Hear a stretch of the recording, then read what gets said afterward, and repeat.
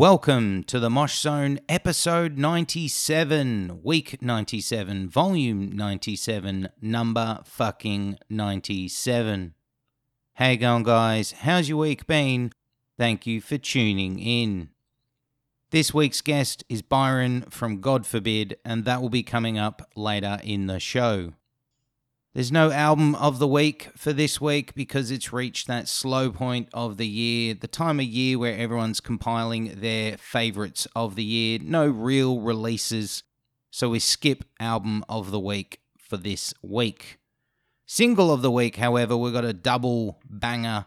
2 outstanding tracks released this week. First one from Antagonist AD. They released a first song from their upcoming EP. The track is called Pure Fear. The EP is called Through Fire. It's going to be coming out January 17th through Grayscale Records. These guys, I think they're very underrated. I think they're unappreciated. Definitely in the Australian scene, but I think overall, these guys are one of my favourite Australian hardcore bands. And this song, Pure Fear, did everything I wanted and more. Really stoked for the new EP. As I said, the EP is titled Through Fire. Comes out January 17th on Grayscale Records. And that track they've released is called Pure Fear. Make sure you check that track out and make sure you pre-order that EP. When you've got some time this week, if you haven't heard our chat with the vocalist Sam, make sure you also scope that out this week. That is episode 36 of the podcast. Now, the second single of the week comes from Great American Ghost. The song is called Prison of Hate. It's from their forthcoming album titled Power Through Violence, which is coming out Valentine's Day, February 14th, through E1 Records. This band, they have just taken that step further. This is crushing. This is really good. This band needs to be on your radar if they haven't been yet. I can't rave about it enough. Heavy, groovy, sexy as fuck. Really enjoyed this. Really excited for the album. The song is called Prison of Hate. The album's called Power Through Violence, coming out February 14th on E1 Records. Make sure you listen to that song. Make sure you pre-order that album. Also, like the other single of the week, we have had the vocalist Ethan on the show. If you haven't heard that, you're going to have to dive back to episode 18. Make sure you also check that out this week. It's now time for feedback, questions, and what's been going on. We have to give a special mention and a shout out to Maria, who's been sharing the podcast on Instagram. She discovered us, I think, around the time we had Sabian of Alpha Wolf on. That was episode 93. And then this week, she also shared it around saying, and we're very flattered to hear this, somehow the podcast manages to get all the exciting people on. And she shared a few of the episodes. Thank you so much, Maria, for getting into the show. Thank you for sharing and spreading the word about the show. Stoked you're on board. Hope you enjoy not only the back catalogue, but everything we have coming in the future. The other thing I have to say this week is thank you to everyone that has been sharing their end of year Spotify lists. You know, the statistics that Spotify give everyone who's a member about what they've been listening to the most for the year. We've been making a lot of people's top 5 lists for their favorite podcasts. That is amazing. That is absolutely astounding for us. We've been going since 2018. We've been slowly growing, step by step getting bigger. And to see that people enjoy it that much that they're tuning in every week is exactly what we aim for. So massive thank you to Joshua, Justin, Luke, Beck, Dawn, and Sam for letting us know and tagging us through their social medias, showing us that we're one of their favorite podcasts. Thank you. Stick with us, guys. Much love, much respect, much appreciated. The only other thing we do at the start of the show, and I say it every week, and it sounds like I'm beating a dead horse, but it is so very important. If you've got time this week, give us a rating and review, either on iTunes podcasts, maybe it's on Facebook, whatever it is, help us out, give us a rating and review. Tell us how good we are. Tell us how shit we are. Whatever it is, give us a rating and review. The other part, spread the word. Whether it's sharing the podcast on your social medias, whether it's telling your friends about the podcast, spreading the word is essential to us getting out to more listeners, because I can only get the show out to so many people. So when you guys help out with a share, it helps the show grow. But enough of the ramblings, enough of the jibber jabber. Let's get into the part of the show we're all tuned into for.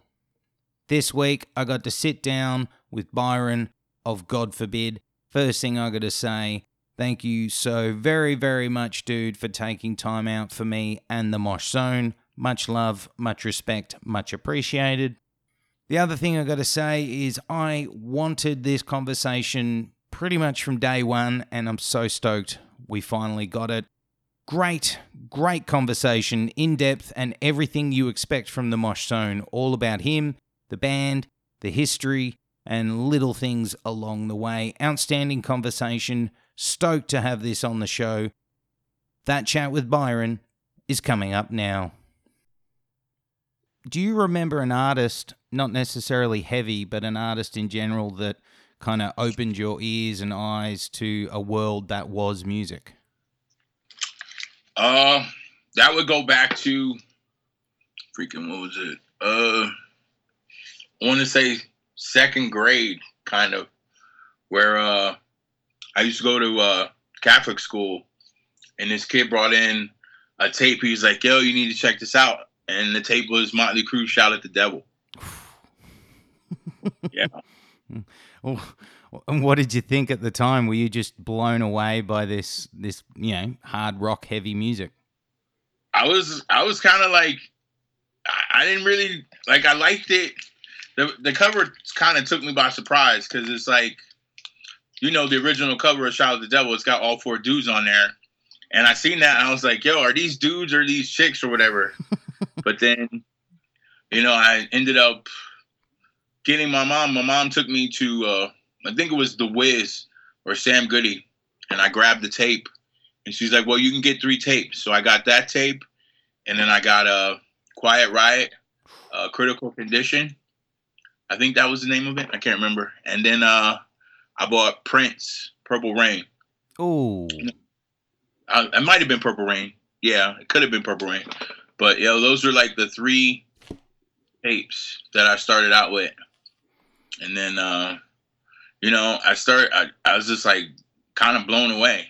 Because, like, my mom would play music in the house, but, like, the stuff she would play in the house was more, like Barry White, the Commodores. So, I mean, like, I'm pretty much, I listen to everything. But, when I saw those, I was like, oh, I need to check this out. And then, at first she was a little, the title, kind of said it all. But, she didn't trip out on none. She was like, all right. And she let me get it. And it kind of just snowballed from there. I mean, apart from the look and, the title, what really drew you into heavy music? Because some people get into it because of, like, how aggressive it is. Some people, connect with it with, the lyrics. I mean, what drew you into heavy music? I just liked the way it sounded. I got into it just by the sound. Like, and I mean, it was different, which I always like to be different. So, I mean, it kind of drew me in, and then just constantly listened to it over and over again. And then I started, from there, I kind of went from the Motley Crue. After Girls, Girls, Girls, I kind of left them alone. And then we started just delving deeper. And then I got into Iron Maiden, Ooh. Life After Death, cassette. Like, everything for me started with cassette. So it was Iron Maiden, Life After Death. And then after that, I got Megadeth, So Far, So Good, So What. And then it just snowballed into the Anthrax, and then just everything. Anthrax, Among the Living was like my shit. Like, I used to watch the video cassette every day after school, the concert. And then, I started watching the Iron Maiden concert, the Live After Death, the video. And it just kind of snowballed. I went into the Venom world. And then I got really heavy into King Diamond, Fatal Portrait, you know, Conspiracy, them, Abigail, like my old, actually the original singer before me, like he got me heavy into King Diamond. So it just went King Diamond, and then it just went crazy up to like, I don't know, I liked everything, dude. Like Slayer, obviously I got, South of Heaven on vinyl. Oh, Was that? Oh yeah. Now that's a classic. Yeah, I was fortunate enough to get it signed because we did Ozfest in 2004 with the original lineup. So I was able to get everybody to sign the record for me. So, like, yeah, that's like a prized possession. So you mentioned, earlier, music was in the house. What was it like with music in the house? Was there any instrumentation? Was music as a career something that was kind of talked about in the house as a possibility? Oh, well, I mean, my mother, she grew up playing the piano. She started playing the piano when she was like 7 years old. So like she was going to go into the concert pianist world, but she decided that she wanted to have me. So that kind of broke that. And then she just started playing for churches. So naturally growing up, since I was so little, I would have to go with her to all the churches that she played for. And I just ended up joining the choir at 2 or 3 of them. And just music was always in the house. So she was always playing, whether, it's church music or whatever.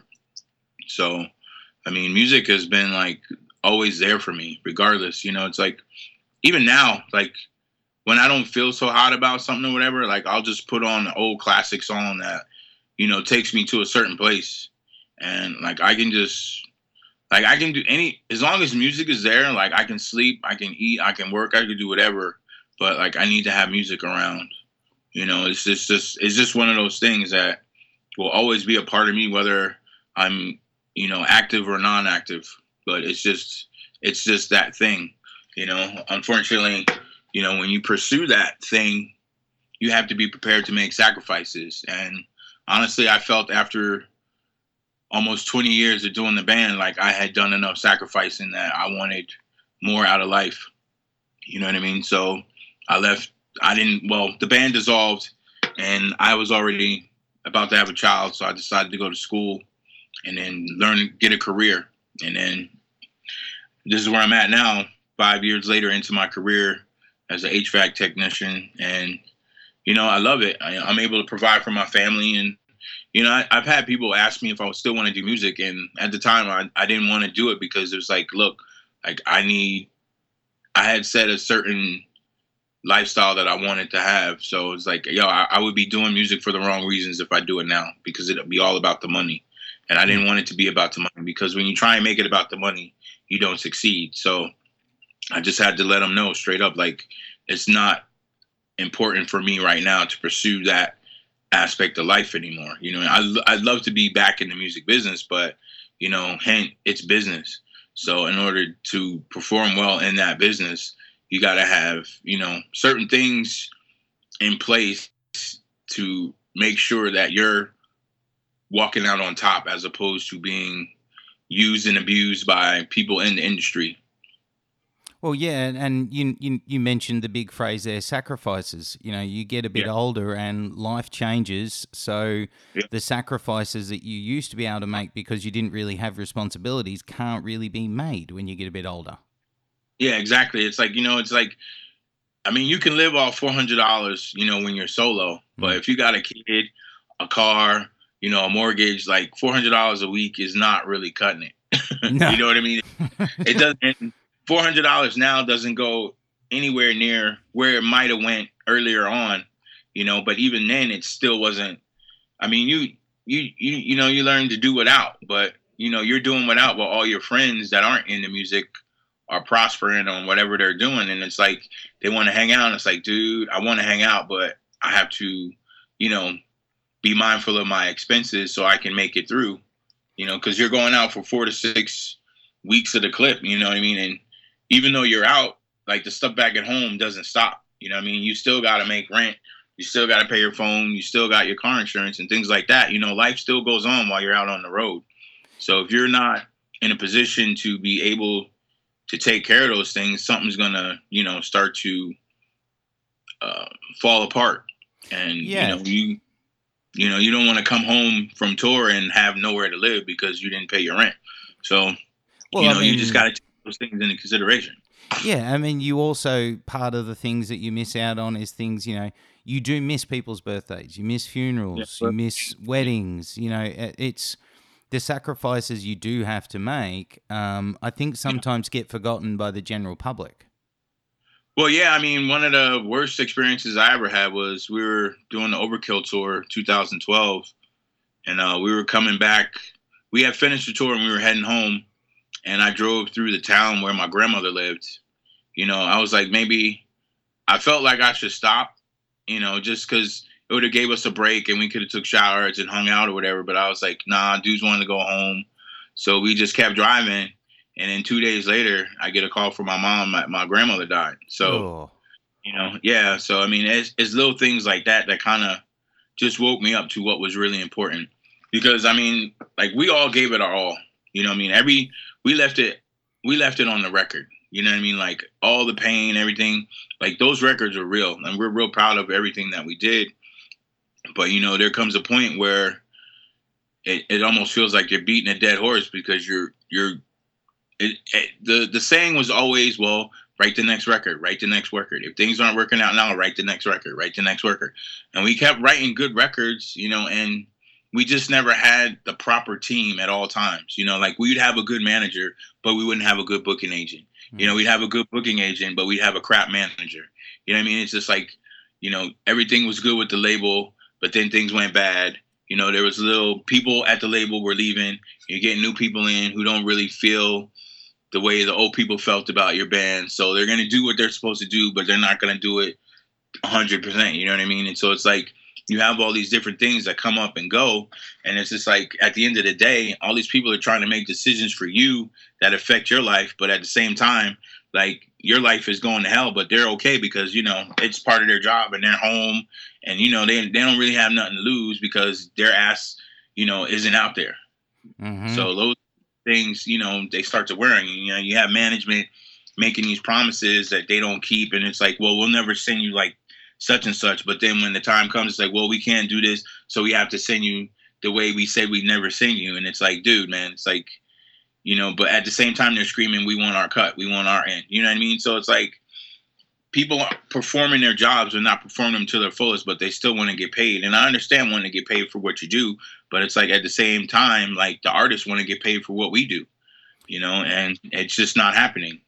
No, and as you mentioned there, you also reach a point when it's been going on for so long and you're feeling like, you're pushing against the wind. It feels like, okay, we just need a break here. And you do look at the releases. Some of them I really think should have catapulted you guys bigger than what they did. And then surely, obviously, it gets to a point where you just go, look, my life is not where it should be. I'm getting older. And how long do I have to keep doing this for that break? Well, I mean, especially that, and especially when, I mean, a lot of it, the most important thing you can have on tour is your sanity.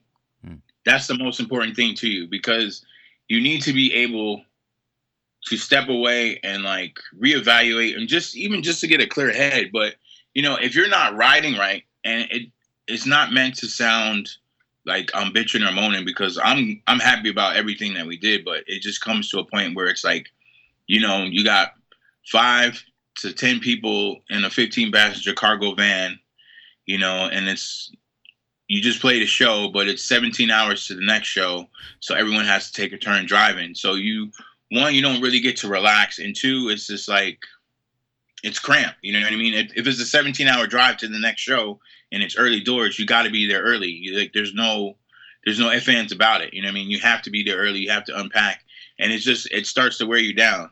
And if you're worn down on the road, man, you'll make it through, but you start to argue with other people, and it's not really them that you're mad at. It's just the whole situation of how you're rolling. Yeah, and those relationships you have with each other, they're under pressure, a boiling pressure point as it is, as you said, in that environment. So that's when little arguments turn into big arguments. That's when pointless shit becomes big shit.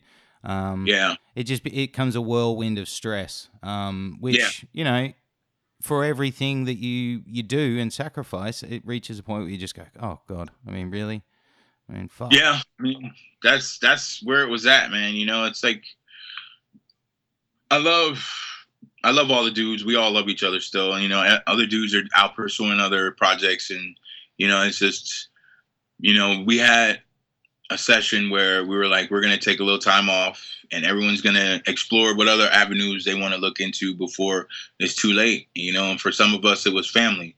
For others, it was like they wanted to try different things. So, I wish them all well. And, everyone is doing well in their own perspective way.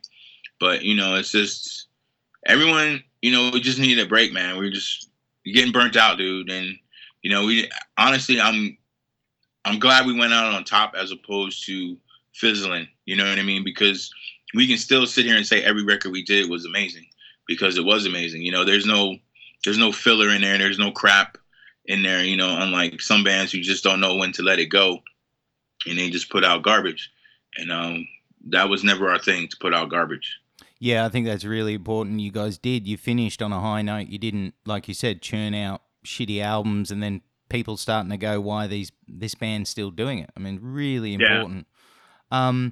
Want to go back to kind of the, question with when you grew up in New Jersey. Do you remember the first live show you went to that kind of sparked that thing inside you to say, I want to be up on stage? Well, I mean, the first show I ever was supposed to go to, it was 83. I was supposed to go to Judas Priest. But my mom wouldn't let me go. Oh. Well, I was too little. I was like 3rd, 4th grade. So she wasn't going to let me go. But after that, I never really got to see live bands until maybe I want to say 19, 20. Mm-hmm. And the first live band that I saw was Yngwie Malmsteen. Ooh. Yeah, and I mean, the show was cool, but the dude was an asshole. Because I remember earlier that day, we had went to a guitar store because he was doing a signing. So I brought my guitar with me. And unbeknownst to me, like, I'm standing in line waiting for him to sign my guitar. He signs my guitar and he writes his name and he's like, play a Fender. And I'm like looking at this dude, I'm like, yo, why the fuck would you write that on my guitar? And he's like, because they pay me to. And I was like, yo, you're an asshole. So beyond all that, I ended up going to the show. And the show was pretty interesting. It was good. It was like my first show that I actually went to. And, it was a good time. And then after that, I think the next show I went to, I think it might have been King Diamond. But even before the music kicked in, I started doing some bouncing at these shows. I wasn't really bouncing. I was a security guard at a couple of shows, and I just basically did it just to go to the shows. So I ended up going to see. It was on the Demanufacture tour. It was Fear Factory, Slayer, Pure Gorge, Smudge, and one other band. And then I worked one of the first Warped tours, which had like Hatebreed on there. It had Deftones. Shit. And a couple like Reverend Horton Heat was on there. And who else was on there? Rancid and Social D. It was pretty cool. But then, like, I never really thought about music really until being a performance artist as far as music goes with the heavy stuff until I saw Living Color. That's what made it seem like it was reality, because it was me and my drummer Corey. We were in school together, and Beaker was a year ahead of us, but we weren't really messing around with Beaker like that yet. But it was me and Corey, and it's like, yo, you see that new band, Living Color? It's like, yo, they're black dudes. It's like, yo, we could do this shit for real. And that kind of sparked something in us. And then from there, we went and played a talent show at school, which is in our rated R reel, the home video of the God Forbid, Beneath the Scars. But, I mean, we didn't really, even then we had a good time at the talent show. But, I mean, it just, being from New Jersey where we were, you didn't really see a lot of people getting signed. There wasn't that activity for people to get signed, like musically. Like there was another guy or two that were in a band that we went to school with that, they had a band and they were trying to do music and, they did some stuff, but they didn't really do any real stuff. But I mean, they tried, but we never really thought about it until much later in life. We're like, I was going to school for recording engineering and, the dudes, that's when we had met Doc in Dallas because of our old singer, his cousin knew them, and we got together with them and we just started playing. And, we kind of just, for us, it was just a weekend thing, hanging out. It was like something to do to hang out. So we'd hang out at the rehearsal studio and just practice and jam. And then we started playing local shows at VFW halls and community colleges where we met the dudes from Overcast and Candiria and Dillinger Escape Plan. We and this band that was really blowing up. They weren't necessarily blowing up, but like they were the band that like we admired a lot, which was For the Love Of from New Jersey. Mm-hmm. And then we were just doing our thing, trying to play with them. And we had one of the guys that was in the scene that was like, yo, I like your band a lot. We want to put out a demo for you. It was like, all right. And then we convinced this dude to give us like $6,000 or $7,000 to do a record. And we went to the studio with his money and we recorded Reject the Sickness, mm-hmm. which was before its time, but we did Reject the Sickness with Steve Evans, who actually did he had done the Snapcase, he had done Dillinger, he had done Hatebreed, Satisfaction album. Like we had heard what he was doing. We're like, yeah, we want to work with him. And he did our record and he liked what he heard. And he sent it off to, he knew someone at Central Media. So he sent it off to them. And then when we went to master, Alan Duchess heard he liked what he heard as well. And he's like, I'm going to send this over. So they sent it over to Tom B, who was at Central Media at the time. And off the strength of that, they wanted to sign us. So that's how we got signed. We weren't looking for it. It just came to us. Did Reject the Sickness give you guys, apart from the record label thing, did it give you guys a bit of momentum in the scene? Because at the time that scene started popping off, you mentioned quite a few bands there, and you guys were playing with a lot of them. Yeah. Did you notice that give you guys a step up, or was it kind of ignored by a lot of people? Locally it was doing well, but the problem that occurred was we wanted to put out, what happened was we did the record and then the guy who put the record out got greedy. Central Media heard the record. They wanted to release the record, but they wanted to buy it off him, but he wanted too much money. So because of that, the record went, oh man, the record was still good, but basically because he didn't want to sell it for what they wanted to offer, Central Media was like, all right, well, we'll sign you guys, but you need to do another record. So basically we ended up doing Determination. So we had maybe, man, I want to say 6-7 months after Rejecting Sickness had been done that we started messing with Central Media and they wanted us to record a record. And that's when Determination came about. But because the guy acted shady, not really, I think it's shady because these dudes were going to make what they made, they're going to make their money back. They weren't going to make any money off of us, but they were going to break even. And they wanted more. So they got greedy, which ended up, if they had went and done the right thing, then that record would have came out before Shadows Falls of One Blood. Ah, okay. Yep. So it was around that same time. So that kind of like, and I love the dudes in Shadows Fall. We're all family, but the reality is the reality. Because this dude got greedy, like Of One Blood jumped on the scene and it was the first indoctrination of that new style instead of Reject the Sickness. Yeah, but, I mean, they were one of those bands that, because that release got out earlier, that everyone was saying, what was it, new wave of American metal. I mean, you guys were included in there too. Yeah. But that tag felt a bit strange because you were one of the bands that everyone was mentioning, but it always felt like you guys were the underdogs in that group, that list. Did it feel like you were, or were people? Yeah. Yeah, it was strange. I mean, it was nothing against the dudes in the bands, but definitely at that time, the problem that we ran into is because the band was so ethnically charged, no one knew how to market us. Really? So, yeah, that was the whole thing. It was like they tried to make it an issue that we were that we were black, and like we just didn't. It always felt like, even though within the scene it was cool, like it didn't matter, but at the end of the day, it mattered.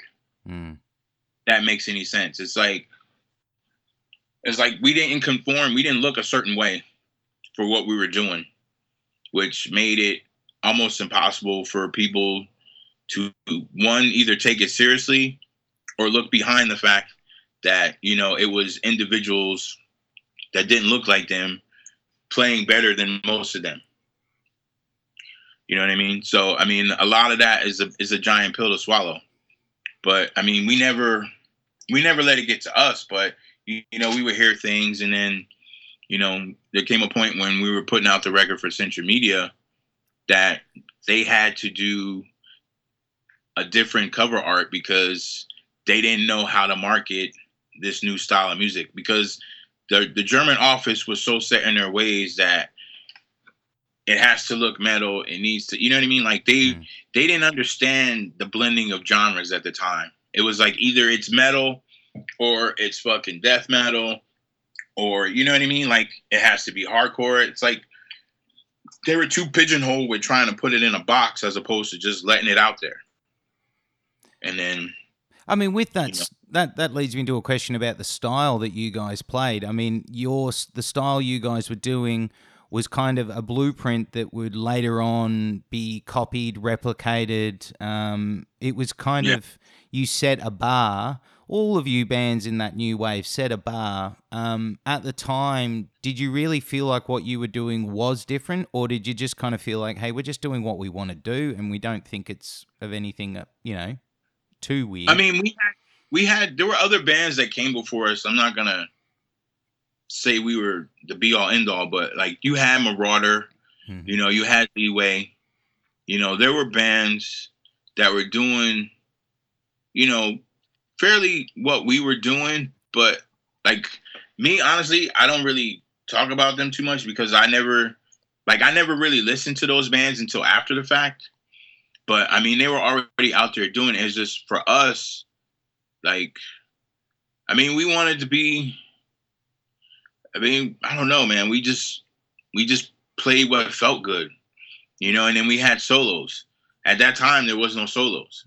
So we had solos, So, I mean, dudes, we play at the hardcore shows and dudes are like, yo, you dudes are metal. It's like, yeah, we know. But, you know what I mean? It's like, we didn't really, I mean, we weren't trying to be big head or nothing. Like, we know we didn't reinvent the wheel. It's just we came with our own interpretation. And, we were, at the time, we were just that good. You know what I mean? There was a lot of good bands, don't get me wrong. But, for where we were, where we came from, the town we were from, like, we were the best of the best. Yeah, and I find it very strange that, you mentioned how the label didn't know what to do with the band, not only with how you looked, but also how you sounded, because you throw on any of those albums, especially for me, because the one that I discovered first was Determination when it came out, and throw it on, and I threw it on the car before I even got a chance to look at it, and bang, it's marketable. You don't need anything else. You just got to hear the music. It says it in itself. It's just everything, and so many twists and turns. Like you said, solos going on.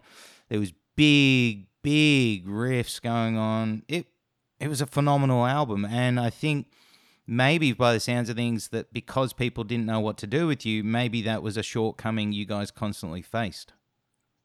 Well, I mean, I kind of feel like it is. You know what I mean? I mean, because now when you look at today's generation and people's musical taste, they're more apt to embrace things that aren't necessarily like everyone else's. Mm-hmm.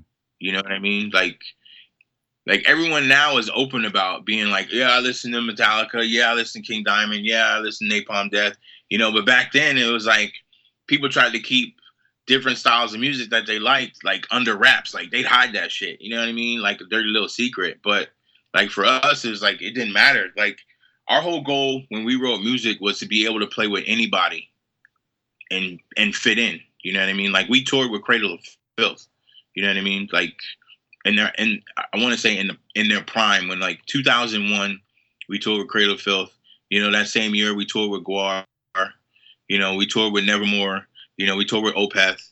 You know, so like for us it was all about just trying to get out there and, you know, showing the goods basically. Like we never like there I mean sometimes it was rough just to try and convey what we did musically to certain audiences. And that was just mostly because of language barrier. Like, I think the roughest time I had was 2004 on the Gone Forever when we went to Europe with Machine Head for 10 weeks. That was, I think, the roughest tour for me ever. Just because of, you know, going to different countries. Like we went to Croatia, we went to Macedonia, you know, we went to Spain, you know, we went to Germany, and it just, you know, sometimes the language barrier makes it harder for Americans to communicate with other countries just because they have this idea that all Americans, like they believe for the most part that our government represents who we are as Americans, and that's not always the case. So already get that built-in feeling. So, you know, I mean, it sucks, but I mean, that's just the way it is. You know, I mean, if you don't really experience meeting Americans one-on-one and, you know, you see, I guess, their representatives, then you kind of feel that way. But once you meet people, then you understand where they're coming from. So for us, even though it was the roughest time, it was the best time because they actually got to see Americans who were different than what is thrown on the TV as Americans.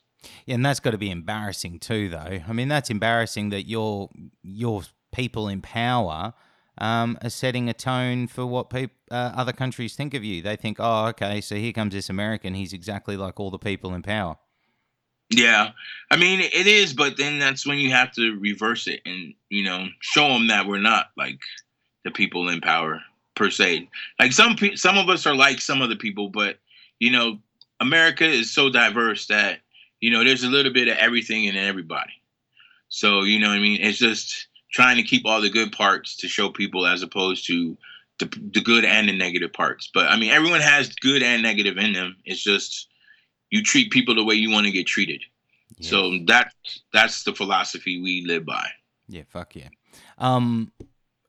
We were talking about sound there. A question I wanted to have also was there any point where you had label pressure to change what you were doing because the sound that was going on around you guys was really booming? Was there any point that management or representatives from the label said, you know, guys, I really think you need to do like this or that, and if you do this or that, we can sell more? I mean, was there ever that? Because it seems like you guys always stuck to your guns. It was what you wanted to do. I mean, the only pressure that we ever had was the pressure that we put on ourselves. Mm-hmm. You know, after doing Determination and touring for forever, it seemed like forever on that record cycle, the fact that as soon as we went home, everyone that was doing that style kind of blew up. So it was like, wow, you know, we go home and then the sound gets big and it's like, okay, So it's like then we're trying to fight for not even just being considered a part of them, but just for our place. That we felt that we earned. We didn't say not saying that we were the be all end all, but I mean we were responsible for helping laying the groundwork. So we just had to kind of help people remember that we were there in the beginning. So then that little bit of time when we were gone, that little window was kind of eye opening. So that's when we went back into the lab, so to speak, and we did Gone Forever. And then, everyone thought we were going to boom. So we were getting all these crazy offers before, when they found out we were going to do Ozfest, we got all these crazy offers to do Ozfest. And then, it kind of, the wheels started turning. But, at the time when we did Ozfest, it was a crazy Ozfest. Which Ozfest was that one? We did Ozfest in 2004. It was Ozzy.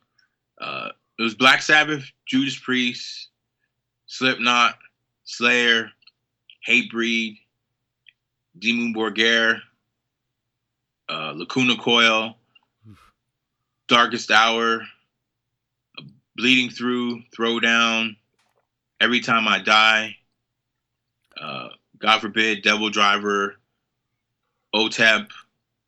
Who else? That's a stacked Ozfest just there. Yeah, it was crazy. But our off-date shows, Trey was on there too. Our off-date shows were, we played off-date shows with Slipknot, Slayer, and Hatebreed. I mean, was that also at the time where you had to buy on to get onto Ozfest, or did you guys just get on? No, we had to buy on. Now, can you explain to listeners, because some listeners know about that, some don't. Can you explain at the time what that meant and how important it was for a band at that period to get on Ozfest?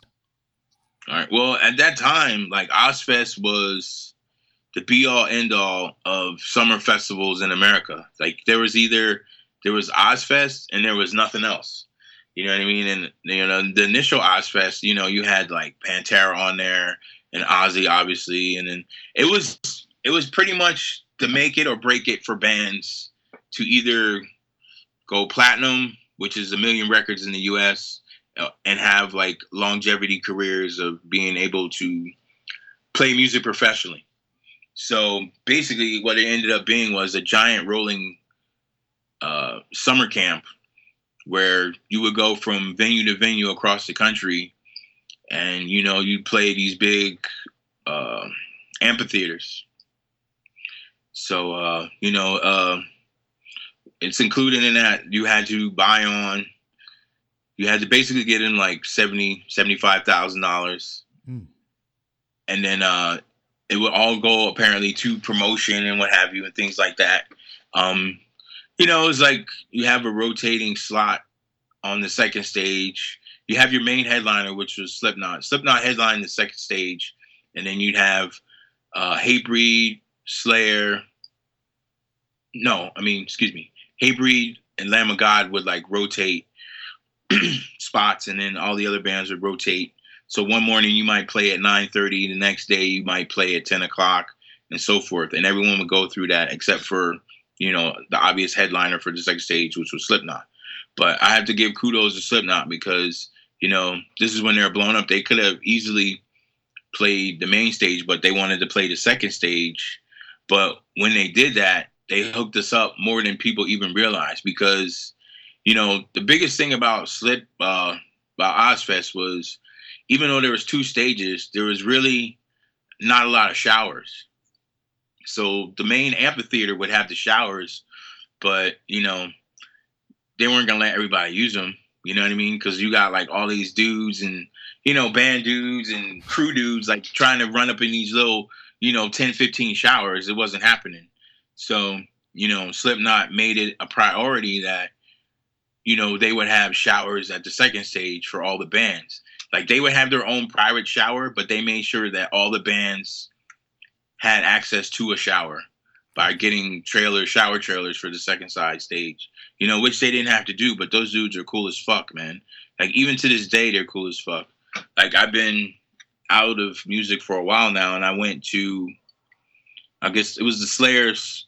No, it was fucking. I went to that too, but I went to Slipknot, Lamb of God, and I went to the show, and Corey was there, and he was actually, you know, playing with my kid backstage, like showing him his mask and everything. It was just like those dudes have always been cool with us. You know, even though we never got the success that we wanted, we did get the respect from the music themselves, the people themselves. So yeah, and you can. I think you get.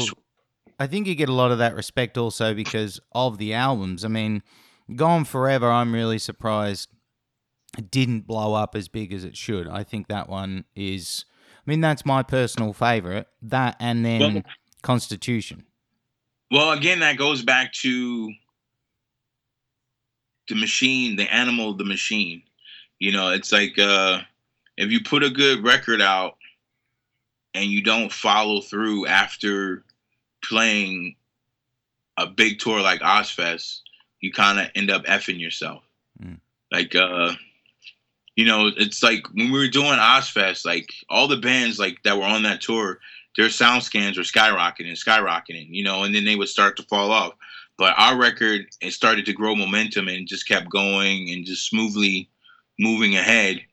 But I had noticed, like I had spoken to management on that tour, and I was like, we got Ozfest, you know, kind of trying to line something up for when Ozfest is over so we can, you know, dig off the momentum. So we never did an actual headlining run after we played Ozfest. We ended up actually, we were home after Ozfest. We went to Japan for a weekend or about like 3 to 5 days. And then after we left Japan, we came home for a week off. And then we ended up going to Europe with Machine Head for 10 weeks. And then after that, we didn't have any shows lined up in America to gain the momentum from that Ozfest. And at the same time, it's like we were losing our booking agent. He had lost hope in us, and our management lost hope in us. So it's like, if you don't have all the pieces to the puzzle, you know what I'm saying, you can't finish the puzzle. Yeah. So basically, while our record is booming, our team is dropping. So, you know, and I mean, I understand now why it happened, but at the same time, when you're living it, it doesn't feel so good. You know, like now I'm okay with it. But back then I was like very pissed, but I couldn't say anything because the fear of blacklisting someone in the industry would totally ruin your career. But I don't have a career to speak about, so I can speak on it and not give a shit. Did you ever? You know what I mean? Yeah, I know. But did it ever feel like, why us? Like, why the fuck us? Because everything is there for success, as you said. But why us? Why can't we get the same shit together that everyone else has? Why can't we get the label push, the management push, everything going? I mean, honestly, like, I don't want to make it seem so easy to say, but like, I mean, honestly, like at the time when it was happening, I just felt it was because, you know, because we were black. I mean, a lot of people are gonna, you know, cringe when I say that, but like, it was just a feeling that we had, and that some of us personally have, because it's like we were doing the things that the other bands were doing, but it just wasn't catching on, you know. And then we try to placate it to, all right, well, maybe the music that we're writing isn't grabbing people. You know what I mean? So it's like we're questioning ourselves as well as questioning, you know, the people around us. I mean, the people that work for us wholeheartedly work for us. Like, they gave us their all, you know, and we've had discussions, and it's like no one could really answer that question. Like, even certain people at the record label and certain people at booking, they could not answer the question as to why it wasn't gravitating to people. Like, no one knew, but on the inside, it kind of felt like, you know, it was a racist thing. And the only reason why I kind of say that is just because, like, when you're playing a show and you have people come up to you and be like, yo, I didn't know you guys could play like that. You know, I didn't know black people like metal. You know what I mean? It's like, you don't get that a lot, but you do hear it here and there.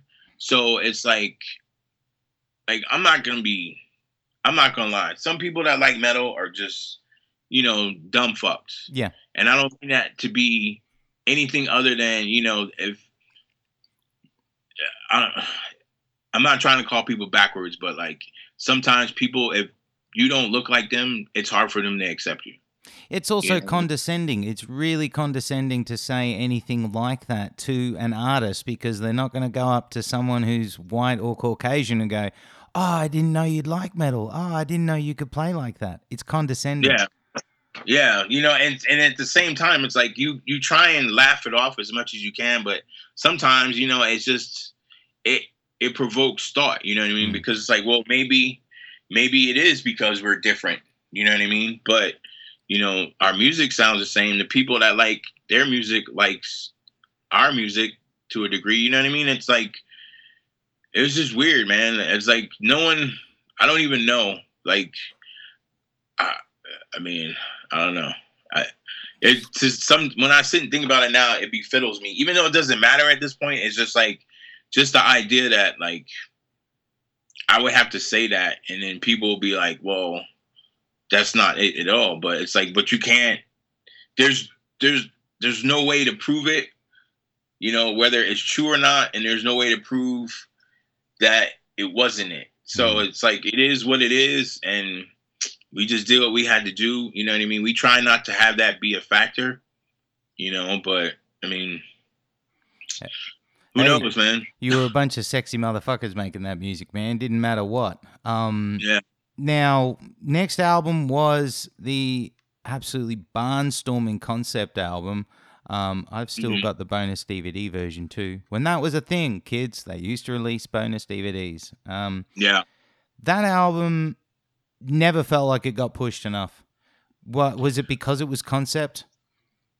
No, but see, here's the thing. Between the Gone Forever and the Constitution of Treason, we had lost our management.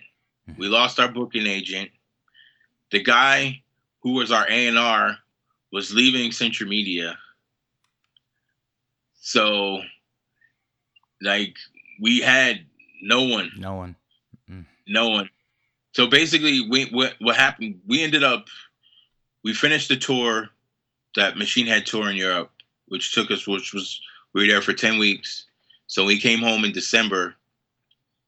We had no team. We were like, fuck.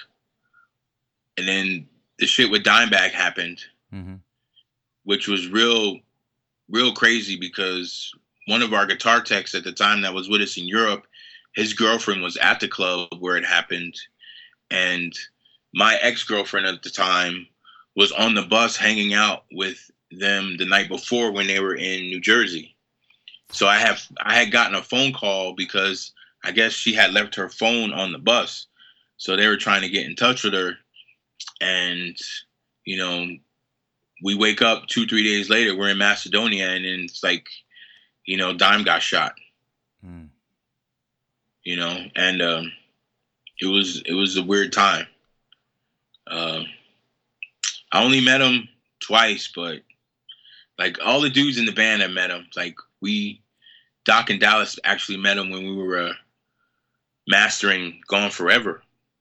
They met him in the studio, and he was hanging out, and the dude was cool as fuck, man. Like the greatest soul ever. But then, that happened. We came home, and dude's like, yo, we need to write a new record, a concept record. And then you're like, yo, we need to write a song for Dimebag. And then, like, that's when we wrote To the Fallen Hero. And then I was like, I need to widen the expansion on it, because, like, even though Dime is a great, awesome dude, not everybody got to meet Dime. So I wanted to make it more of an anthem for all fallen heroes. So that's how that came into play. So basically, we have no A&R dude. We have no booking agent. We have no manager. And then the initial guy, Tom B, who signed us, who actually decided to help us work on the album, because he was kind of in and out of Central Media. So he was working on helping us get the album done. And he shot the video for the bonus stuff. and he helped do the artwork and the layout and everything. And then we put the album out. We had tried this other management company, which was supposed to be a good thing, but it didn't turn out the way we thought it was. So we didn't have the push. And then our initial management let us fall into some shit that kind of pigeonholed us. Because basically, we were sharing the management with Shadows Fall. And when Shadows Fall did Ozfest, Central Media put a stipulation that they had to do. They were done with their record cycle, but they kind of got forced to do another record for Central Media, or they were going to pull their tour support for touring. So basically, that happened to us on the Constitution. Well, not on Constitution, but that happened to us when we did Ozfest. And I tried to warn management at the time to not let us fall into the same pigeon that his other band fell into, and it just went on deaf ears. And then that's when I got irritated with them, and then that's when management split with us. So, I mean, it's a fucked up story, man. It's all jacked up, but I mean, that's what happened. And then, I mean, obviously, that's all that shit's going on.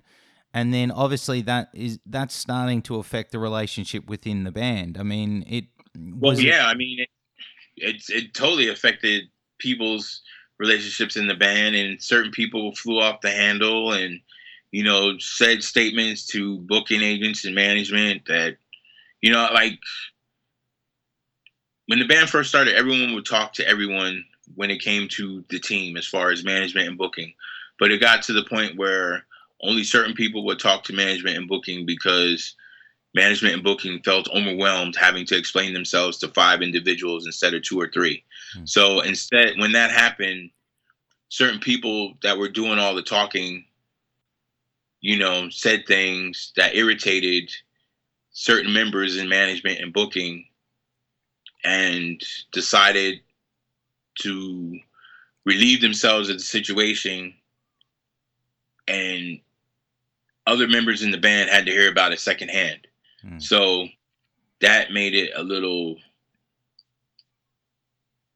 shitty. You know what I mean? So, I mean, you got all this going on and you're still trying to live, but you're not trying to have that affect the music. But I mean, that kind of shit affects the music, you know, because it just happens. You know, we did that album, I think between writing and recording, I think we did in like 2.5 months. Constitution. So I mean, it was a good record. It's just we didn't have the proper team to, you know, fill it out. I mean, we toured on it and we got some tours, but we never had the proper setup like most people have. Like prime example, like bands now, like, you know, they're going out, but you know, they're alerting people that they're going out 3 or 4 months before the actual tour starts. You know, we had people that were booking us shows and tours, you know, maybe a month to 2 weeks prior to us going out on the road. So, you know what I mean? It's like, we're coming to your town. Like, we're telling people we're coming to your town. And then it's like, yeah, we're going to see God Forbid. And then, you know, they can't wait for the God Forbid show. And then they go and it's like, oh, they were here last week. You know what I mean? So it was a lot of that, a lot of improper prep time for certain things. And, you know, I mean, that's just how it is. I mean, now it's totally different because the amount of social media out there and the way that social media changes everything. But back then, you got to remember, like, the internet wasn't necessarily new, but it was still new. And, you know, Napster was there, but it wasn't really there. But people were downloading, you know, and it's like, it was just a whole different time. Like, the gas prices went up in the States, you know, to almost like $5 a gallon, going from like $1.30 to like $2.30 up to $5, you know. And it's like, you got these guarantees, you know, they're offering you X amount of money, but you're not filling in the venues like to warrant that kind of money. So the next time you come around, they're not offering you that kind of money anymore. So it's like all these things are working against you, but you're still trying to put on a good show And in order to do that, you're jumping in the van, driving 15, 20 hours to the next show. So, you're beating up your body, you're beating up your mind. You still have all these people that apparently are trying to work for you, but they're really not working. And if they are working, they're not doing a good job. So, but they still got to get paid. And then you're coming home, you're not selling merch like you used to. Now, no, not everybody agrees on the merch styles. Certain people want to have this type of merch. Other people want to do this type of merch. You're ordering the wrong merch here and there, and you're getting the merch, but you're waiting to the last minute. So you're paying extra fees to have it overnighted as opposed to just, it's just a little bit of everything goes a long way into destroying all of it. So we just basically ended up burning ourselves out. We couldn't really necessarily get on the same page with each other at all the time because of, life choices that everyone made. So, things just wear and tear, and it's like people don't really understand it because they're not living it. It's easy to say, well, just jump in the van and do it anyway. And it's like, yeah, but, like you're not the one doing it. You know what I mean? You're not living it. You don't have to come and try and figure out how to get back in the black, after someone that's supposed to be working for you made a huge mistake on your behalf. And all they can do is say sorry, but you still got to eat it. Yeah. And you've also, you're losing your passion, and as we know with the band, you release Earth's Blood, and then Dallas leaves the band. Then that's when, does it start feeling like the writing's on the wall when Dallas initially left? Did it feel like, okay, we'll keep going? Or did it feel like, well, it's only inevitable now? I mean, honestly, like the way he left was totally childish. Mm. You know what I mean? Like, obviously, I haven't spoken to Dallas in a long time. He's tried to reach out a few times, and I was still a little hurt to the point where I couldn't deal with him. But now he's in a certain spot in his life where I hope he's doing okay. But, I mean, at the time, we had done this album, and Earth's Blood is amazing. It's just, we had done a European tour, and then we had all this stuff lined up, and we got back from Europe with El Nino. Was it El Nino? It was either El Nino or Devil Driver. We get back from tour. We start to get ready for the next run. We were supposed to go out with Lamb of God and Children of Bodom for their headlining run. And, he gets into an argument with his brother. And in a fit of rage, he's like, you know what? Fuck it. I quit. Mm. And once he said it, he couldn't take it back. But, it was like right before we're literally like leaving to go to do one rehearsal before we leave for the tour, and he quits. So, it's like, fuck. And we called him, try and get him back in. And then, Dallas is a very headstrong person. So he's going to do what he wants to do no matter what. He doesn't care about anyone else's feelings but his own when it comes to if he wants to do something. So it got to the point where we were driving, we were trying to convince this dude, to do the tour. And he came out with this outlandish thing like, all right, I'll do the tour, but... And it was like, yo, dude, there's no way we can do that. Like, he knew we couldn't do that. So he was just being a dick about it, and unfortunately, I don't know if you'll ever get to talk to Dallas to hear his side of the story, but from my side of the story, he just straight played a dick move. And he tried to position himself into power to the point where he thought that if he left, that we would succumb and have to do whatever he wanted to do. And, to the strength of his brother, he called up Chris. I'm not Chris, freaking Doc. Doc made a phone call, and he called of our friend, man, from Darkest Hour. Oh, yeah, Chris, with a K. Chris Norris, yeah. Yeah. And he fucking came out and learned this shit in 2 days. So we were able to do the tour. And then at that point, like, we were rolling with Chris. I was like, yo, fuck him. Like, let's see if we can keep Chris. But at the time, Chris was going through some life choices of his own, and he didn't want to tour anymore.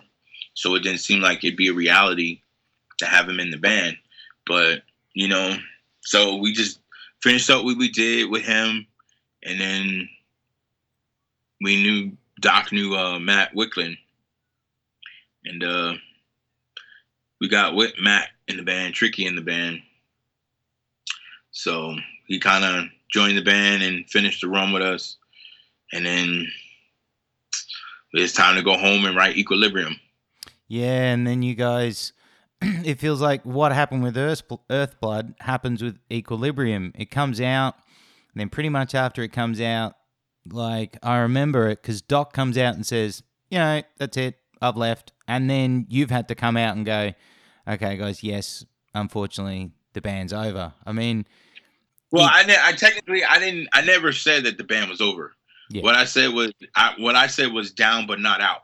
Yeah. That's what I said. Meaning that I was prepared to move forward with the band, you know, but at the same time, I knew to move forward with the band without Doc or Dallas, we would have to...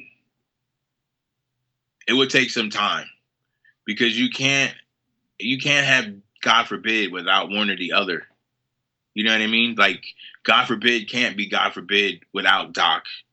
You know what I'm saying? Like, it could be God Forbid without Doc if we have Dallas. You know what I mean? But it can be God Forbid with Doc and not Dallas. You know what I mean? It had to be one of the two brothers in the band in order to keep it as God Forbid. You know what I mean? We couldn't necessarily go on as God Forbid without two of the guitar players, even with Tricky in the band. And, you know, like, I have some way about how I feel about Tricky. And, you know, the dude's a great dude. He's a phenomenal writer. But, you know, on the live, at that point, at that time, on the live setting, it was not good. So to continue with him, you know, like, I'm saying a lot of shit that I've never said before, and I never even said anything to him about it. But the reason why I can say this is because I've heard the solo tracks from our sound guy. He sent us tracks from when we did Trespass of America. And let's just say it was not good. So at that point, honestly, I just felt if Doc is leaving, Corey was the one that was like, yeah, God Forbid's over. You know what I mean? And at that point, honestly, it was over because there's no point in trying to move forward if the sound ain't going to be... Like, God Forbid cannot be subpar. You know what I mean? Like, that's just... It's better that it's not here than to have it sounding like shit. I mean, did you start to feel, you know, were you determined to push on, or was it really like, I'm angry at this now, I'm fucking fed up? You know, where were you at? I mean, before Doc quit, like, I was like, we were supposed to be on hiatus, and some shit happened, and I didn't approve of some shit. Some people, you know, started using God Forbid's website for their own personal shit. And I wasn't really feeling that. So I had, you know, did some things on the page to delete some shit. And because I deleted some shit, there was consequences and repercussions. And part of that was dude getting fed up and leaving the band. So that's on me. But at the same time, it's like, I don't know, like, God Forbid is real. God Forbid is part of me. So I'm not going to do anything to hurt that brand. You know what I mean? And I'm not going to use that brand to not necessarily to better myself, so to speak. Like, I mean, I will, but it has to be tasteful. Mm-hmm. You know what I mean? I'm just not going to use it just to get something. Mm-hmm. And some people were just like, oh, I was in so-and-so, you know what I mean? Like, and you were only in there a minute. So, like, that I didn't appreciate. No, it's riding on the coattails, and that's not what it should be. Yeah, exactly. So that's why I did what I did, and the repercussion of what I did is what happened. But I feel bad, but I don't really feel bad because after hearing what I heard, like, it didn't feel right to have that coattail ridden like that when you are in a position of something like that and you can't deliver. No, I think in if anyone was in your shoes, I know I'd do the same. It's there's a sense of integrity and respect, and when that goes, it's just not acceptable. Yeah. It's not acceptable. No.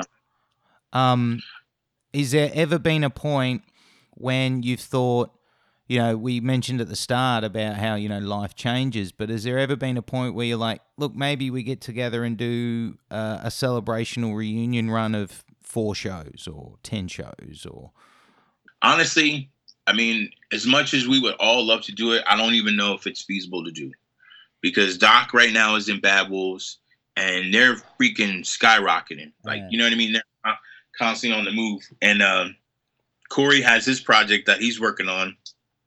And he has actually a couple of projects that he's working on. But, you know, at the end of the day, the real main factor is, in order for God Forbid to do shows, like, I'm going to just say it right now, like, if we did shows again, it couldn't be with Matt Wicklund. You know what I mean? Because it just couldn't. No, you know and then you've got the problem where you're not really talking to Dallas. So, I mean... Well, Dallas is a far gone, like, I don't think that's ever going to be resolved in this lifetime. But, I mean, in order to really have God Forbid play shows, like, the reason it would have to be someone who is a fan of God Forbid that knows the catalog, or it would have to be someone that could learn it really quick, because the only person that could really teach the stuff to him would be Doc. And Doc's already busy. You know what I mean? Like, Doc is super busy. So it would have to be someone that's motivated to be like, yo, I want to play with God Forbid. And that's the only way that it could happen. Because, like, again, like, Tricky is a good guy and he's an amazing guitar player. But when the shit goes down, the shit was stifled. You know what I mean? Like, my whole thing was this. Like, my whole philosophy of God Forbid. Like, at any point, God Forbid, when we play live, should be able to pick any song from any one of our records in our catalog and just pull it out the hat and play it. We could never do that with him. You know what I mean? So, like, he had all the material and he was always playing his guitar, but you wouldn't know it from what you hear. So it's unprofessional. Like, that's why. Yeah. You know what I mean? And I feel bad saying it, but I mean, it's the truth.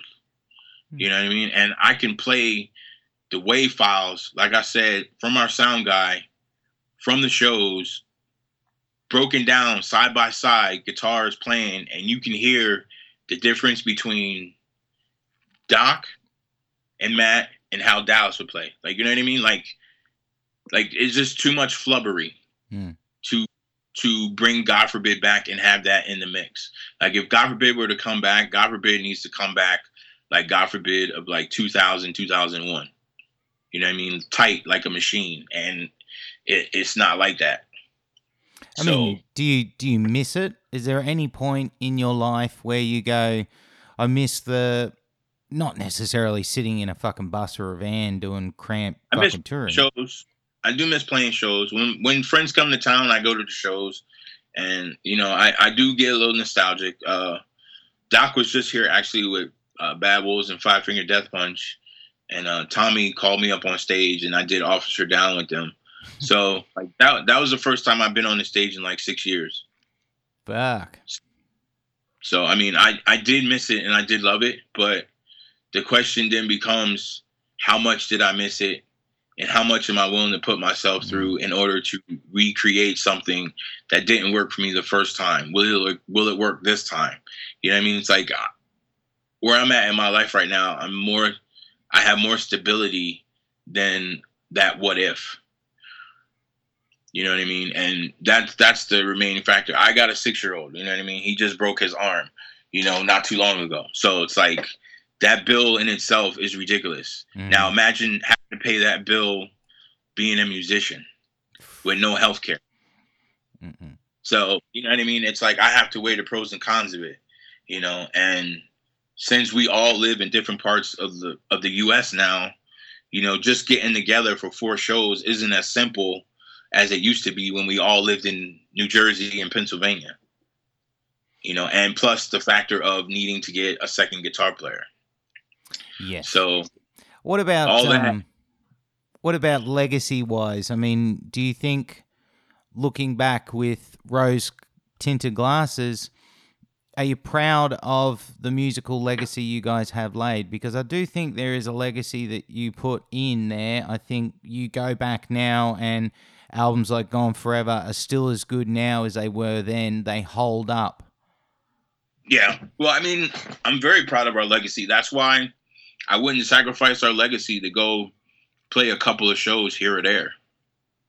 You know what I mean? I'd rather leave it the way it is than to taint it.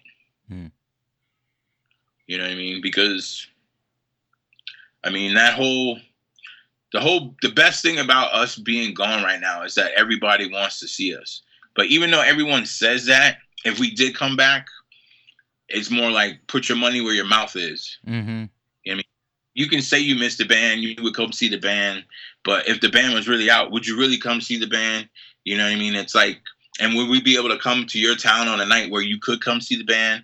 So it's, you know what I mean? It's like, it's wishful thinking. Like, I would love to be like, yeah, we're going to play some shows. We're coming back, sold out, 3,000 seaters, what have you. But that's not the reality. No. You know what I mean? And there is no evidence to that because of our previous records. You know what I mean? Like, there, in our previous concert attendance shows, you know what I mean? Like, that the idea of that is awesome. But when it boils down to it, we're just not packing in seats like that. You know what I'm saying? Like, we might now, but who knows, But at the same time, other dudes are doing other things. So it's like they're not going to stop their lives that are current to go on a way back in the day trip. You know what I mean? So, I mean, I understand where they're all coming from. And a lot of people, like, I really do want to play again. I do. But it has to make sense. Well, financially and mentally and physically, it needs to make sense. I mean, what you've also got nowadays is the industry is a whole different kettle of fish. Oh, totally. You know what I mean? It's like these bands nowadays are so booked so far out in advance. Like, you got, like, I just saw that, like, a couple of days ago, Slipknot's got a cruise coming, the summer of 2020. You know what I mean? Like, and it's hard to compete. Like, everything is, like, as music is still important, but I just don't feel that music is as important as it was when it was necessarily, like, my generation or the generations before me, where, like, music was more than just listening to it. Like, you lived your music. You know what I mean? You felt music. Like, now people just have music on as background noise. You know what I mean? There's not really a lot of people that are diehard music. Like, I mean, yeah, there's some bands that are selling records, and I don't know how the fuck they're doing it when, you know what I mean? Like, in this industry where if you go to a store, you barely see any records at Walmart or, you know what I mean? Like, any of the freaking chain stores really don't have record selections. So, I mean, yeah, a lot of people are streaming music, but, I mean, there's something about putting a CD or a cassette or even an 8-track in your stereo and turning the speakers all the way up. I mean, you don't get that from streaming. You know what I mean? You can't, like, even though computers are advanced and sound great, it still does not sound better than a fucking stereo. Mm-hmm. So, that whole stereo, like, cause I grew up on a stereo, dude. Like, you know what I mean? Like, and I was that motherfucker living in the basement with my fucking King Diamond, my Slayer, my fucking Testament, my Anthrax tape or CD blasting, rocking the whole house, and my mom like stomping on the floor to turn it down because I got the bass, you know what I mean, rumbling through the whole house. Like, that's my era of music, you know what I mean? And that era is gone. Yeah, I was the same. Mine was started out in the end of tapes and then with CDs, and I still collect the shit now, and I still have everything I had. Yeah. It like you said, I mean, I think some people don't realize it is very convenient having everything on your phone or an iPod, but have you No, actually... definitely. Well, it's convenient, but the sound is a lot different. It's so Yeah. compressed on your phone. Yeah. Well, the thing is, like, but when you travel a lot, it's perfect. Like, if you do a lot of traveling, then it's perfect. But to sit at home and listen to music, it's not perfect. No. When you live on because like in the beginning, like, dudes would roll around with their fucking CD wallets, like 200 Yes. fucking CDs in their fucking, you know what I mean? But it's cool that you could do that in your little pocket.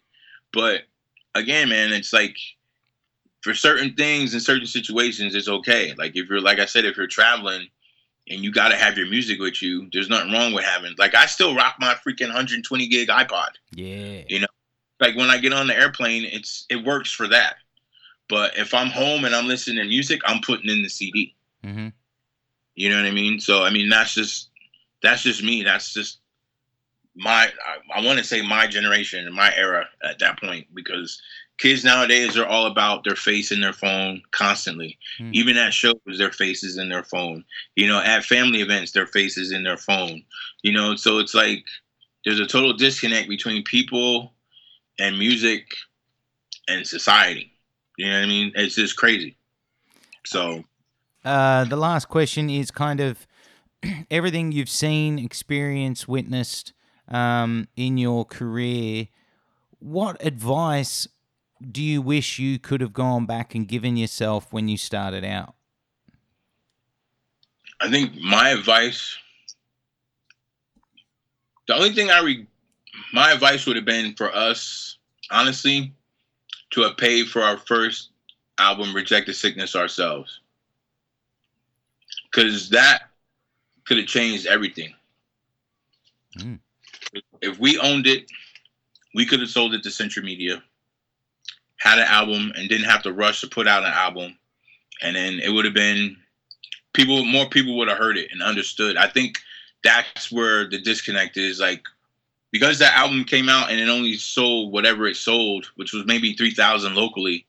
The fact that Of One Blood came out, and then this new band that no one heard of, God Forbid, got an album coming out on Central Media, I think it would have put it all in context, because I think no one knew we existed before we signed with Central Media if you weren't outside of the local area.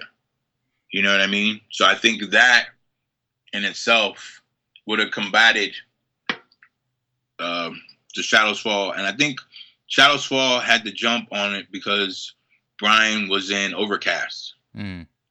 So he was already a figure. We played with Overcast, but he was already a figure in that scene. You know what I mean? So naturally, him having a previous history also helped Shadows Fall establish themselves, whereas we had no history. No one knew outside of the tri-state area that we lived, that we existed. So to hear determination, from a new band, I could see where they might think, oh, these dudes are jumping on the bandwagon or whatever. But for those who have the true discography, from Out of Misery to Reject the Sickness to Determination to Gone Forever to freaking Constitution to Earth's Blood to Equilibrium, you can see the progression of the band throughout time. You know what I mean? And, unfortunately, our window got cut short because of issues with management and booking, to force our hand to have to do another record as quickly as, we did. And then again, to do a record and then have Dallas leave and not be able to explore that record live so people could get that across, and then do Equilibrium and not be able to get that out live. So, you know what I mean? It's like our last 3 records, kind of shelved themselves before they could actually make it out to the public because they never got the full light of day like they should have. And it's an unfortunate sequence, but at least the music is there. Well, the music is there. If you're interested, I mean, like if you really want to know the history, if you really want to know about the God Forbid struggle and all that, I mean, it's out there. You know what I mean? People, if they're really interested in what's seeing, the possibilities or the potential of this band that kind of got shelved prematurely, it's out there on YouTube. It's out there on Spotify. We got stuff out there. I don't know who's getting paid off the Spotify plays, but someone's getting paid. Fuck. It ain't us, but someone's getting paid. Fuck. You need to make some of that cash, man. Well, we can't, man. I mean, it's weird. Like, apparently Central Media got bought out by Sony or something at this point. So anything of that nature, it goes to Sony, and Sony ain't checking for us. You know what I'm saying? Mm-hmm. Like, we're a small fish compared to the people on their roster. You know what I mean? We're the shit on the heels of whoever the lowest band that they have. You know what I'm saying? It's like, so. And they're not going to go out of their way to send you a royalty check, are they? Definitely not. No. You know what I mean? Especially something that's not really, like that shit is just gone in the wind, dude. Yeah. Whatever. Just imagine it doesn't exist. Yeah, I mean, I don't think about it. Like, when I really start to get nostalgic, I'll just turn on YouTube and watch God Forbid live shows and videos. I've still got the DVD. Have you still got your own copy of the DVD? Yeah, I have it somewhere.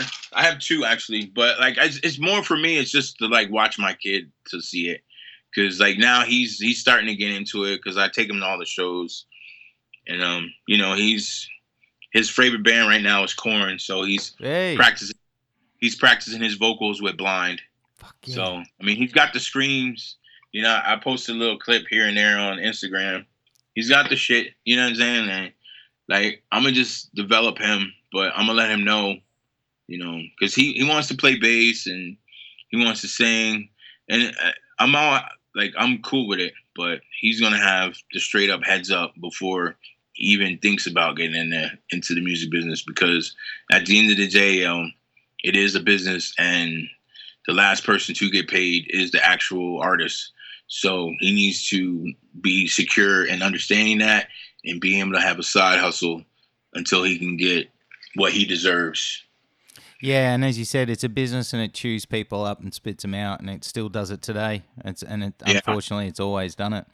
Well, it's the way it's going to be. Yeah, that's never going to change at all. Nah, never will, never has.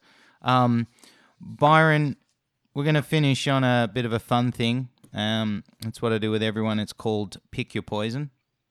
Okay. What I do here, man, is I give you 2 options, and you pick your favorite of the 2. So basically, we're going to find out what really makes you tick. Okay. Okay. Now, would you rather a pizza or a burger? I'd rather a pizza, because I got a burger right now, and I'm not really. Burgers are but I need East Coast pizza. I'm tired of this El Paso pizza that's like really, it's okay, but it's nothing like East Coast pizza. Would you rather ribs or brisket?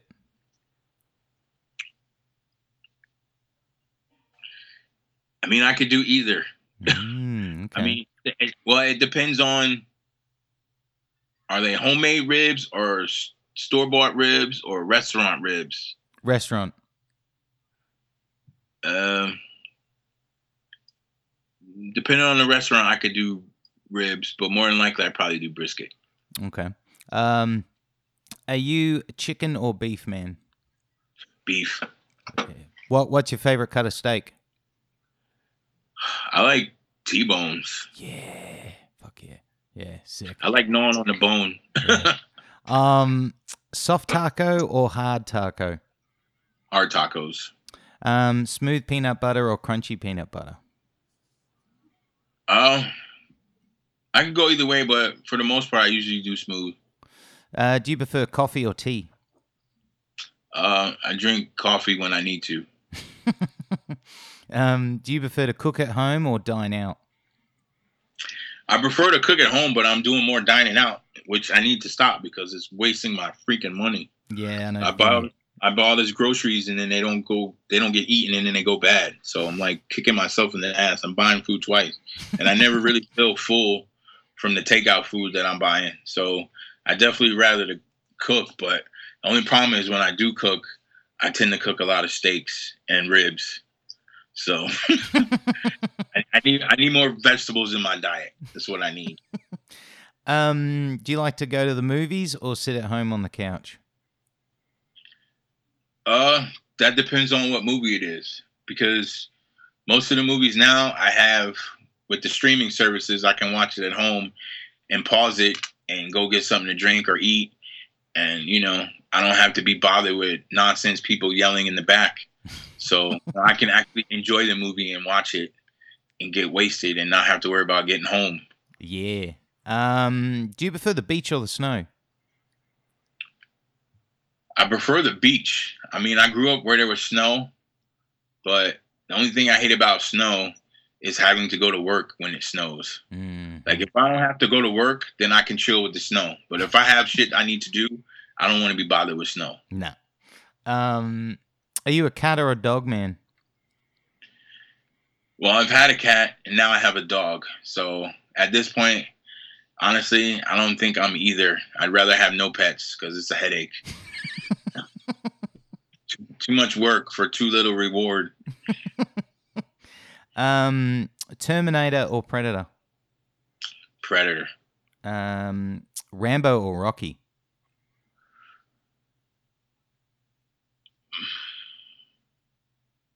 I mean, right now in my current state, I'm gonna go Rambo. Okay, nice.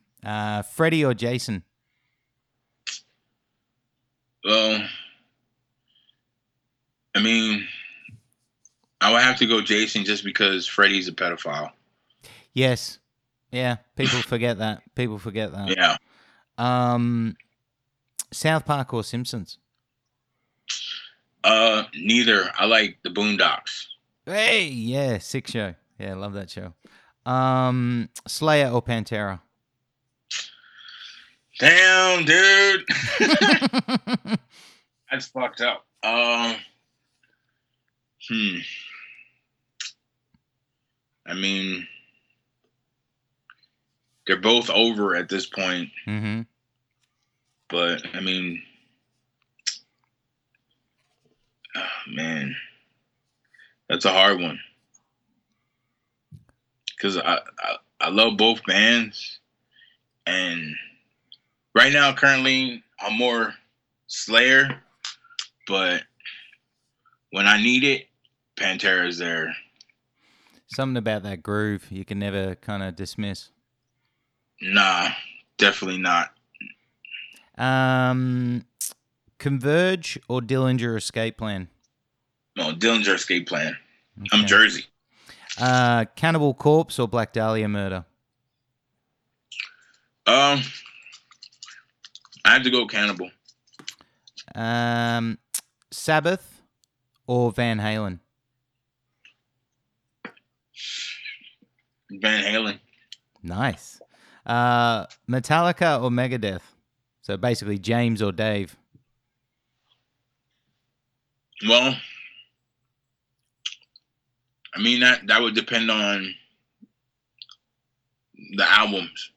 Which albums? Let's go mid-90s era of both bands.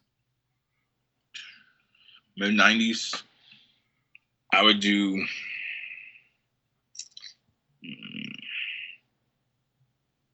I guess I'd have to go Metallica. Nice. Okay. Now, last few. Do you prefer to see stage dives going on or mic grabs? At this point, I think it would be safer just for mic grabs. Mm-hmm. Stage dives are pretty chaos. Well, yeah. Well, after what happened with Randy, mm-hmm. you know, and the fact that most people don't catch people anymore, yeah. or they do something really foul when it comes to the women and start fondling them. Mm. So I would definitely go with the mic grabs. Would you rather watch a show from the pit or from the sound desk? That would depend on the band playing. Okay, if you're seeing Slayer, it would be safer at the sound desk. Yeah. Yeah. You know what I mean? Would you rather tour for the rest of your life or record music for the rest of your life? I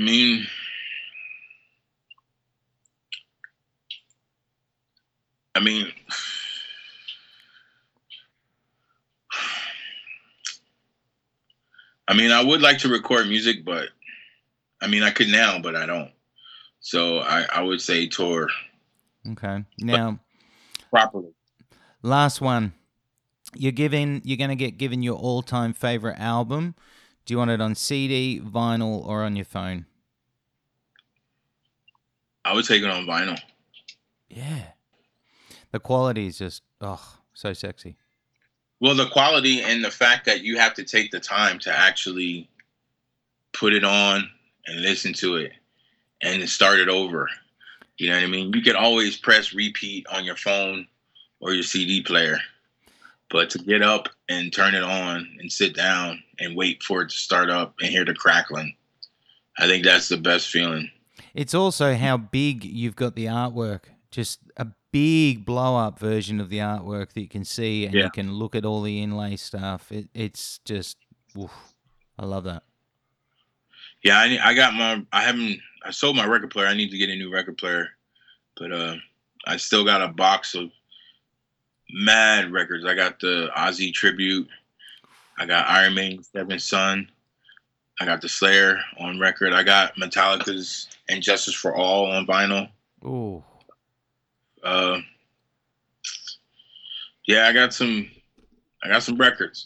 Yeah, you got some quality there, man. Yeah. Now, I'm just going to take the moment to say, Byron, thank you so very, very much, man. I really, really appreciate you having the time, but also just being so fun to chat to. You were easy to talk to because I didn't need to constantly ask things. You go on tangents. That makes this so much enjoyable and easy to do. Well, thank you. The only thing, I go on tangents, but I try not to do that because, it can come back to bite, but whatever. Not at all. You were good. Well, when I say that, I say this to say this, that, even though I said what I said, I stand behind what I said, but I don't want it to seem as though that I'm bitter, because I'm not bitter. But at the same time, I just want people to know that, we wish, and I especially wish that, things didn't go down the way they did, but they, I can only control my life. You know what I mean? So it is what it is. And, will God forbid ever be around again? I don't know. Would I like to say yes? Yes, I would. But we just have to see what happens. As long as we're still breathing, I think that anything is possible. You were straightforward, and my respect for you has just gone tenfold because you were just straight up, no bullshit, to the point. Oh, thank you, man. Thank you. It meant a lot for me as a fanboy. I'm sitting here and I've got all my fucking CDs and, your music meant a lot to me when it came out, still does today. So to be able to say I've had you on the show means a lot to me, and I really, really appreciate it. Oh, thank you. Thank you, man. I got to say thank you again, Byron. Means a lot, man. No problem. Much love and much respect, brother, and I'll be in touch. Okay, cool. I'm going to go finish cleaning my garage now. All right, later, boss. Later.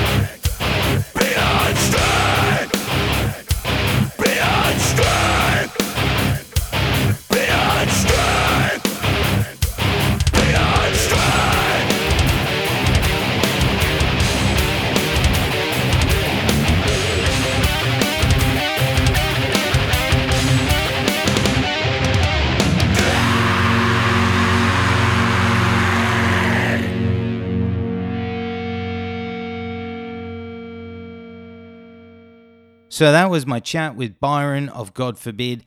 And at the end there, you heard the band's track Anti-Hero and Precious Lie. Both of those come from the band's album Gone Forever. And the last song you heard was Chains of Humanity, which comes off the band's album Constitution of Treason. Now's the part of the show where I spark that bit inside you. If you enjoyed the conversation, if you enjoyed the music you heard, now's the time. Get online, have a stream, have a download, whatever it is. Get into this amazing band and their amazing discography. God Forbid are one of those bands I think if anyone likes heavy music, they should know about. And if they don't know about them, they will love them. Also, if you're into physicals, get onto eBay. Grab yourself a CD, a vinyl. Maybe there's some merch on there. Grab some of that as well. Whatever you got to do, support Byron, support God Forbid, show them some love. Also got to take this moment to thank Byron again. Thank you so much, dude. Much love, much respect, much appreciated. Look forward to talking again soon and look forward to doing a part 2. And that's it. That's the Mosh Zone episode 97 done, dusted, all wrapped up, locked away for this week. Guys, if you're a first-time listener, thank you for tuning in. I hope you come back over future weeks on future episodes. If you're a regular listener, thank you as always for tuning in and hope you come back in future weeks. This time of the show is when I remind you that we need your help to get out to more listeners. So if you've got a few moments this week and you enjoyed this episode, share it on your social medias. Also, tell everyone you know about the Mosh Zone. Help us out. Help us grow this Mosh Zone community. Also, at this time of the show, I need to remind you that if you want to find Mosh news and Mosh reviews, we have it all on our website and social medias. Our website is www.themoshzone.com. Our social medias are all at The Mosh Zone, and you can find us on Facebook, Instagram, and Twitter. Also, don't forget, you can also get in touch through our email address, which is themoshzone@gmail.com. Get in touch, guys. Help us grow this Mosh Zone community. There's not much else to talk about. That is all of my rambling done. Thank you for tuning in. Have a great week. Stay safe. Open the pit.